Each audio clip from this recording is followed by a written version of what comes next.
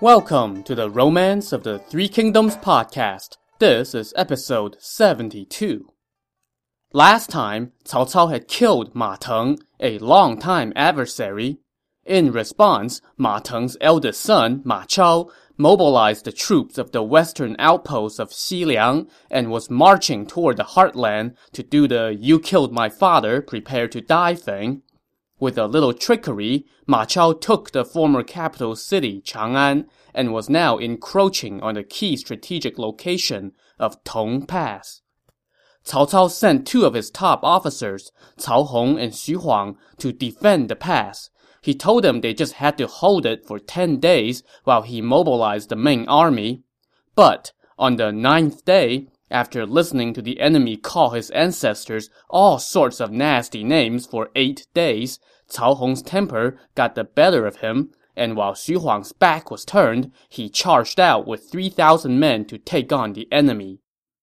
When the Xiliang troops saw Cao Hong charging toward them, they abandoned their horses and weapons and fled, which induced Cao Hong to give chase. While this was happening, Xu Huang, who was inspecting provisions when Cao Hong decided to go out to fight, had heard what was happening. Alarmed, Xu Huang immediately led a detachment of troops and came looking for Cao Hong, shouting for his comrade to turn around.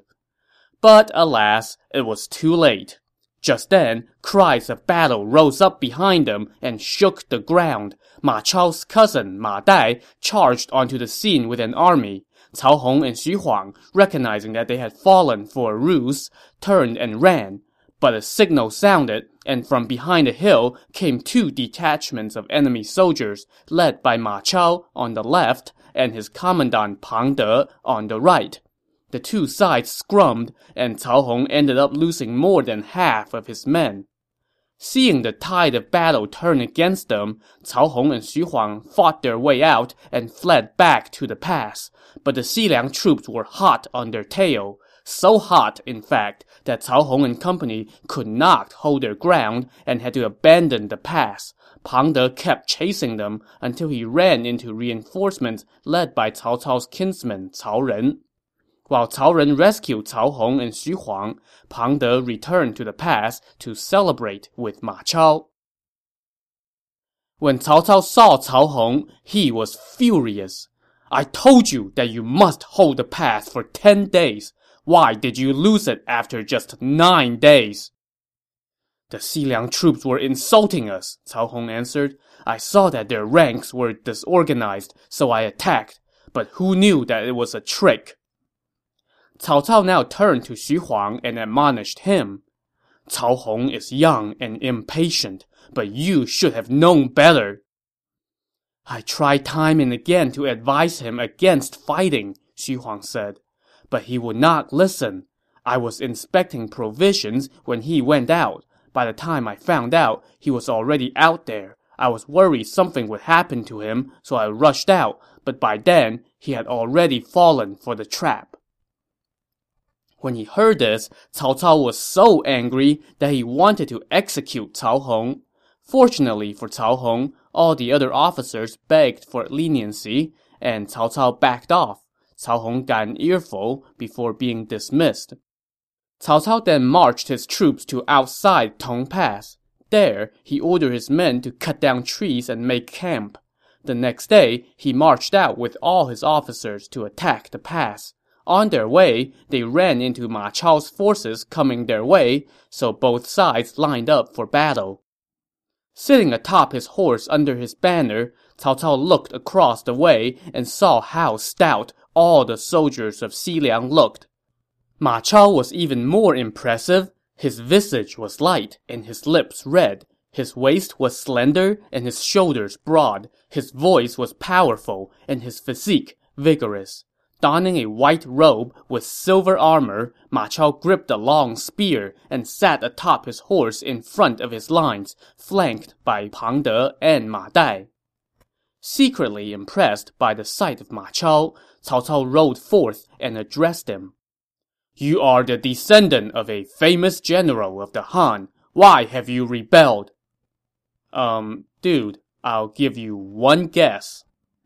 "Cao Cao, you traitor!" Ma Chao cursed through gritted teeth. You have oppressed your sovereign, a crime for which execution would be too light a punishment. You have killed my father and brothers, a wrong that cannot go unavenged. I will capture you alive and eat your flesh. At that, Ma Chao galloped toward Cao Cao.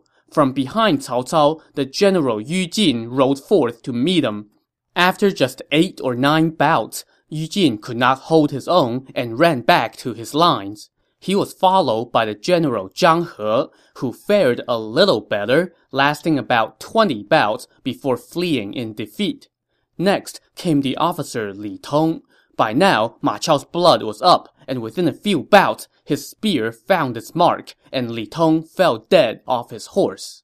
Seizing the momentum, Ma Chao gave a wave with his spear, and the Xiliang troops swarmed forward. Cao Cao's army was routed by their hard-charging foe, and both flanks caved in. Ma Chao, Pang De, and Ma Dai led about 100 riders and darted into the enemy lines looking for Cao Cao.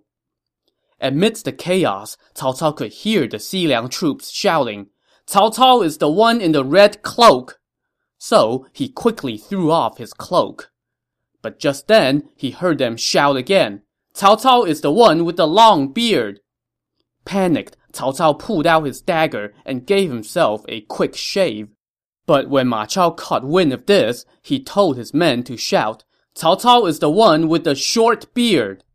At this, Cao Cao cut off a corner of a banner and used it to cover his chin as he fled, because, that is so much less conspicuous than a short beard.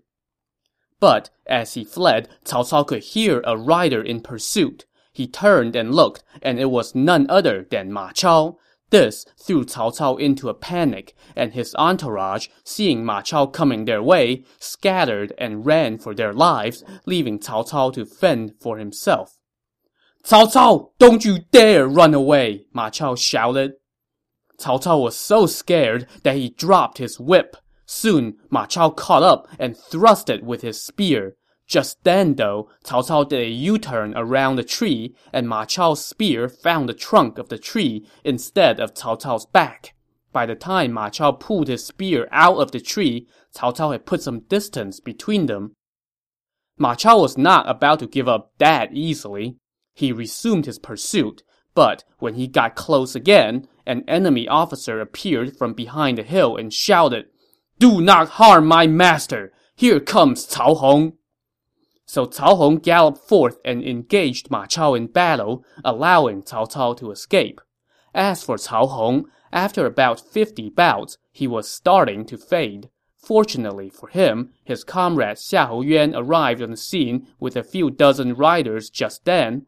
Ma Chao was by himself and figured that the odds were not in his favor, so he turned and ran, and Xiahou Yuan was content to let him go instead of giving chase. When Cao Cao returned to camp, he found that his army actually did not come out of that day's battle too badly off, thanks to his general Cao Ren, who had put up a dogged fight at the camp to fend off the enemy. Cao Cao sat down in his tent and sighed. If I had executed Cao Hong, I would have died by Ma Chao's hand today. So he summoned Cao Hong and rewarded him handsomely. Cao Cao then regrouped his troops and told them to fortify their defenses. Ma Chao came to the camp every day looking for a fight, but Cao Cao just told his men to stand guard instead of going out to fight, and that anyone who acted rashly would be executed. "The Xiliang troops use long spears. We should counter with bows and arrows," Cao Cao's officers said to him. "Whether we fight or not is up to me, not the enemy," Cao Cao said. "They may have long spears, but they cannot reach us. Just sit tight and watch. The enemy will retreat on their own." But this response made his officers chatter amongst themselves. The prime minister has always led from the front in all the battles. Why has he gone soft after the defeat against Ma Chao? They soon had another cause for puzzlement. A few days passed, and Cao Cao's spies reported back that Ma Chao had gained another 20,000 fresh troops, all of them soldiers from the Jiang tribes. When he heard this, Cao Cao was ecstatic. "Why is your excellency delighted by news that Ma Chao has been reinforced?" his officers asked. "I will explain after I have won," Cao Cao told them. 3 days later, word came that Ma Chao had gained even more troops, and Cao Cao was so happy that he threw a banquet in his tent to celebrate, which made his men snicker under their breath. "Sirs, you are all laughing at me for not having any ideas for defeating Ma Chao. So what suggestions do you have?" Cao Cao asked them. His general Xu Huang spoke up. "All of our troops are here, and all of the enemy troops are in the pass, but there must be no defenses on the river to the west of here. We can send an army to secretly cross the river and cut off the enemy's path of retreat, and your excellency can attack them from north of the river. This way, the enemy will be cut off and in dire straits." "My thoughts exactly," Cao Cao said. So he ordered Xu Huang and another officer, Zhu Ling, to take 4,000 men to the west side of the river to stage an ambush in the canyon, where they will strike at the same time that Cao Cao crossed to the north side of the river and attacked. Cao Cao then ordered Cao Hong to prepare ships to cross the river while leaving Cao Ren to defend the camp. Cao Cao himself was to personally lead the troops across the river. Ma Chao's spies soon brought word of this plan to him. Instead of attacking the pass, Cao Cao is preparing ships, Ma Chao said to Han Sui, his father's sworn brother who was helping him on this campaign. "He must be trying to cross to the north side of the river to attack our rear. I will lead a detachment of troops to the north bank to stop them from crossing. Within 20 days, when their provisions run out, Cao Cao's army will fall into disarray, and you can attack them along the south bank of the river, and Cao Cao will be ours." "There is no need to do that," Han Sui said. "Have you not heard of the military strategy of attacking the enemy while they are crossing a river? Just wait for Cao Cao's troops to be midway across the river, and then attack them from the south bank. Cao Cao's troops will be killed in the water." Ma Chao liked this idea even better, so he sent out scouts to find out when Cao Cao planned to cross the river. On the day of the crossing, Cao Cao divided his troops into thirds and marched them to the bank of the river. It was about daybreak when they arrived, and Cao Cao sent his best troops across first to begin building a camp on the north shore. Cao Cao himself led about 100 bodyguards and sat on the south bank, where he observed the crossing with his hand on his sword. Suddenly, someone reported, "A general in white robes is approaching from our rear." Everyone in Cao Cao's ranks knew that this was Ma Chao, and they were in no mood to stick around. So all the soldiers swarmed toward the ships. And of course, there were way more men than ships, and the scene on the riverbank became total chaos. Cao Cao, however, remained seated and did not budge. With his hand still on his sword, he pointed and ordered his troops to settle down, but to no avail. Men were shouting, horses were neighing, and it was every man for himself as his soldiers swarmed onto the ships like bees. Just then, an officer leaped from a ship onto shore and shouted, "The enemy is approaching! Your Excellency, please board the ship!"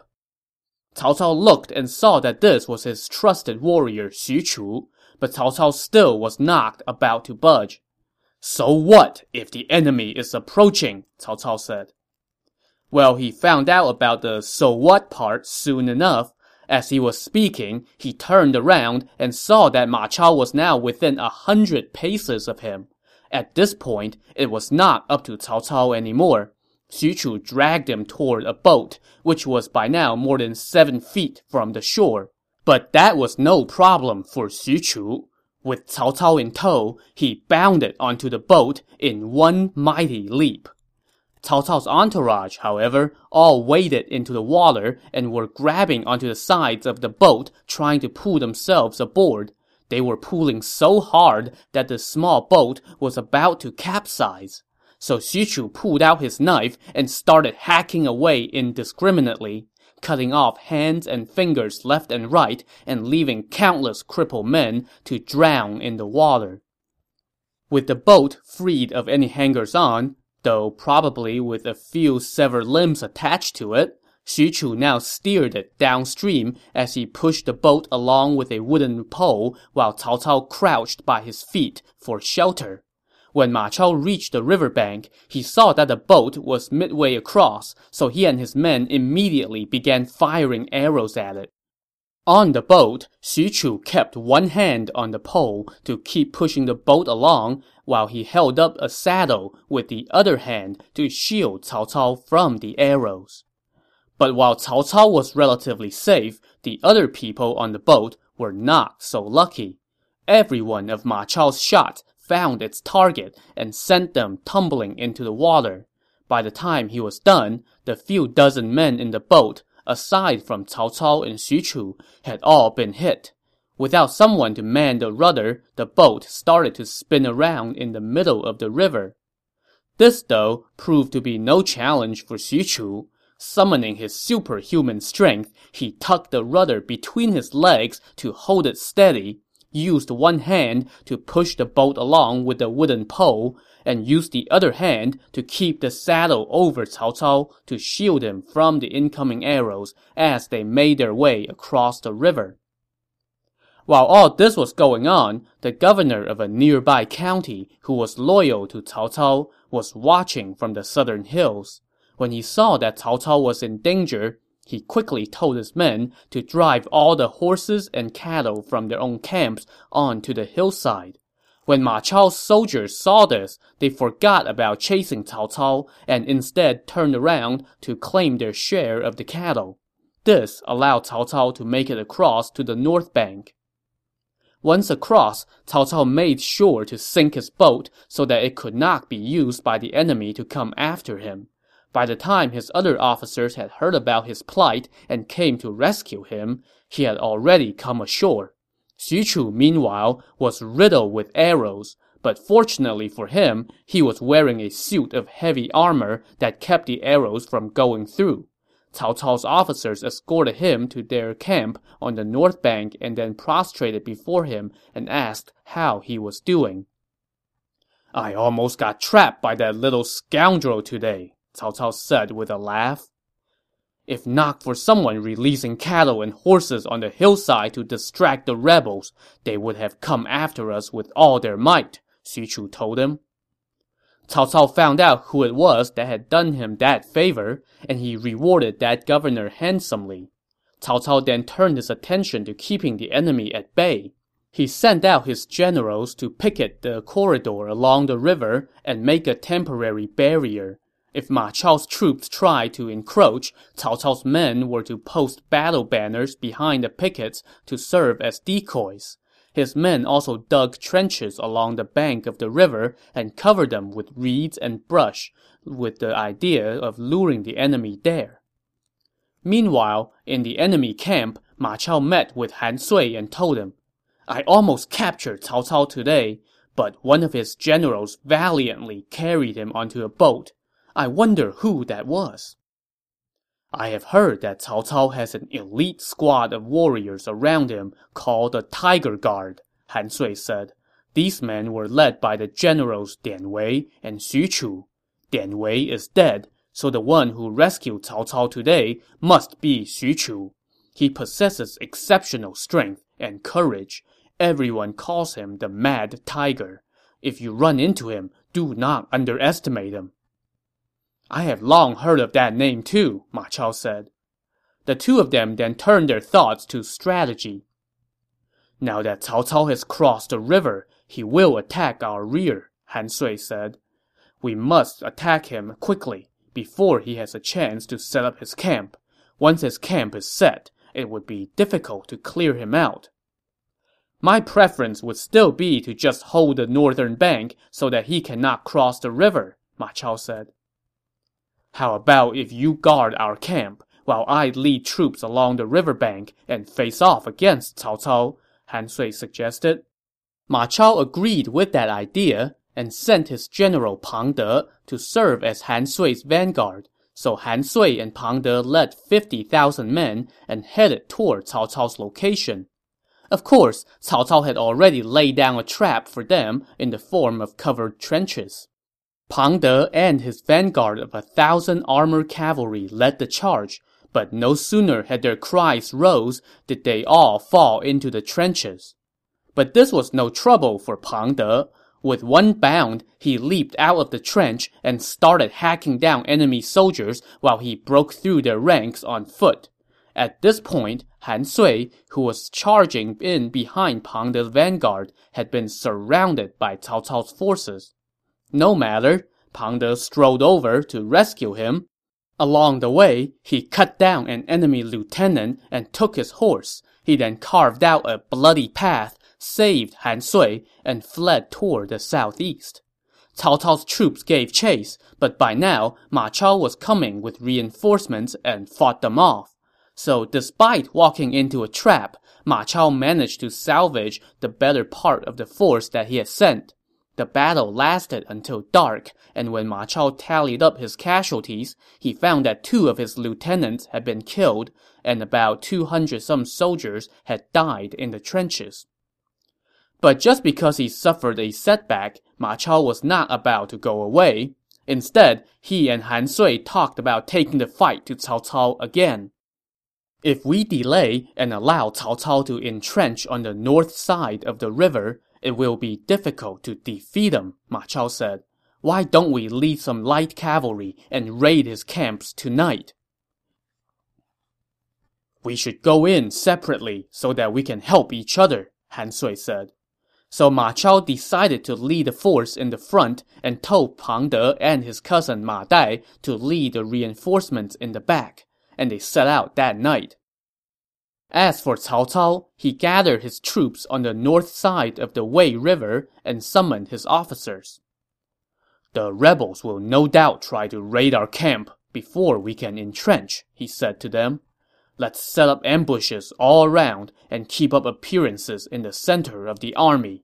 When you hear the explosive, that would be your signal to spring the trap, and we will capture the rebels in one fell swoop. That night, Ma Chao sent a lieutenant on ahead with 30 riders to scout out the enemy camps. When this lieutenant saw that there were no defenses, he and his men dashed into the heart of the camps and straight into the trap. When Cao Cao's men saw that an enemy force had crashed into their midst, they sounded the alarm, and all the hidden troops jumped out and attacked. The lieutenant met a quick end at the hands of Cao Cao's general Xiahou Yuan. But Cao Cao had sprung his trap and managed to encircle only 30 riders. Now, it was Ma Chao's turn to spring a surprise. He, along with Pang De and Ma Dai, led the bulk of their forces and attacked from 3 directions. The 2 sides scrummed in the dark of the night until daybreak, and both sides decided to call it a day. That encounter was just the beginning of the fighting. Ma Chao now stationed troops at the mouth of the Wei River and sent his army to harass Cao Cao morning, day, and night. Cao Cao linked some boats and rafts together to build 3 pontoon bridges that connected to the south bank of the river. His general Cao Ren then built camps on both sides of the river and used his freight wagons to build a barrier.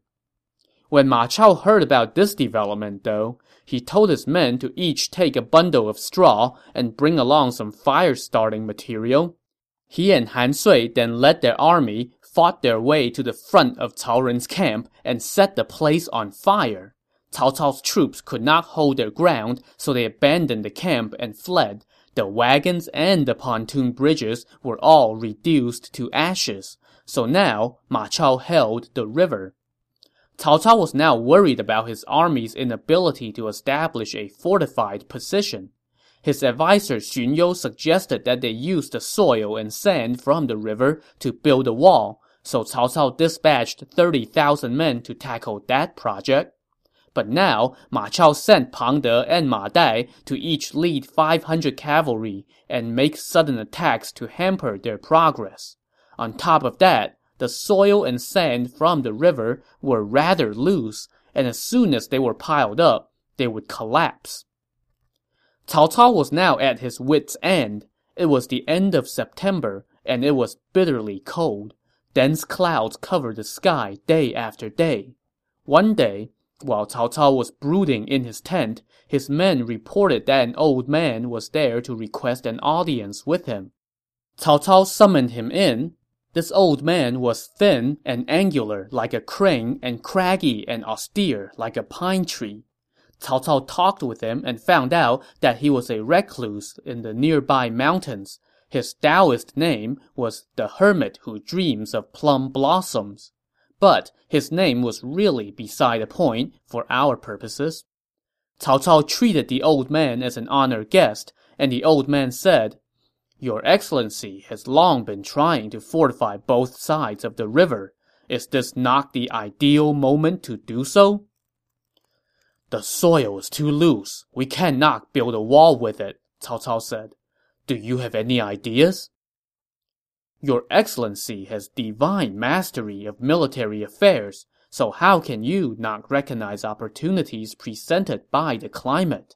It has been overcast for days, and when the first gales from the north begin to blow, everything will freeze. Once that happens, have your men pile up soil and pour water over it. By morning, your wall will be built." Cao Cao smacked himself on the forehead like, "That's right!" He wanted to reward the old man handsomely for this helpful reminder, but the old man refused and left. That night, strong winds from the north kicked up, and Cao Cao ordered all his men to start piling up soil and pour water over it. They did not have any vessels with which to carry water, so they used watertight silk pouches instead. The soil was freezing as it was being piled up, and by morning, the frozen soil wall was built. Ma Chao's spies soon reported this development, and when Ma Chao led his men out to take a look, he was stunned and thought that Cao Cao had the help of the gods. But gods or no gods, the next day, Ma Chao and his forces advanced on Cao Cao's fortifications. Cao Cao personally rode out to meet them, accompanied only by one man, the general Xu Chu. "I, Cao Cao, have come alone to speak with Ma Chao," Cao Cao said as he waved his whip. Ma Chao rode out with spear in hand to see what Cao Cao had to say. "You thought I could not fortify my camp, but I have done it in one night. Why don't you surrender now?" Cao Cao said. Ma Chao was not amused by this suggestion and was just about to ride forward to capture Cao Cao when he noticed that, contrary to what he had said, Cao Cao did not come alone. Behind him was a man who glared at Ma Chao with monstrous wide eyes and appeared ready to charge with saber in hand. So, if Ma Chao and Xu Chu go head-to-head, who would emerge victorious? Find out on the next episode of the Romance of the Three Kingdoms podcast. Thanks for listening.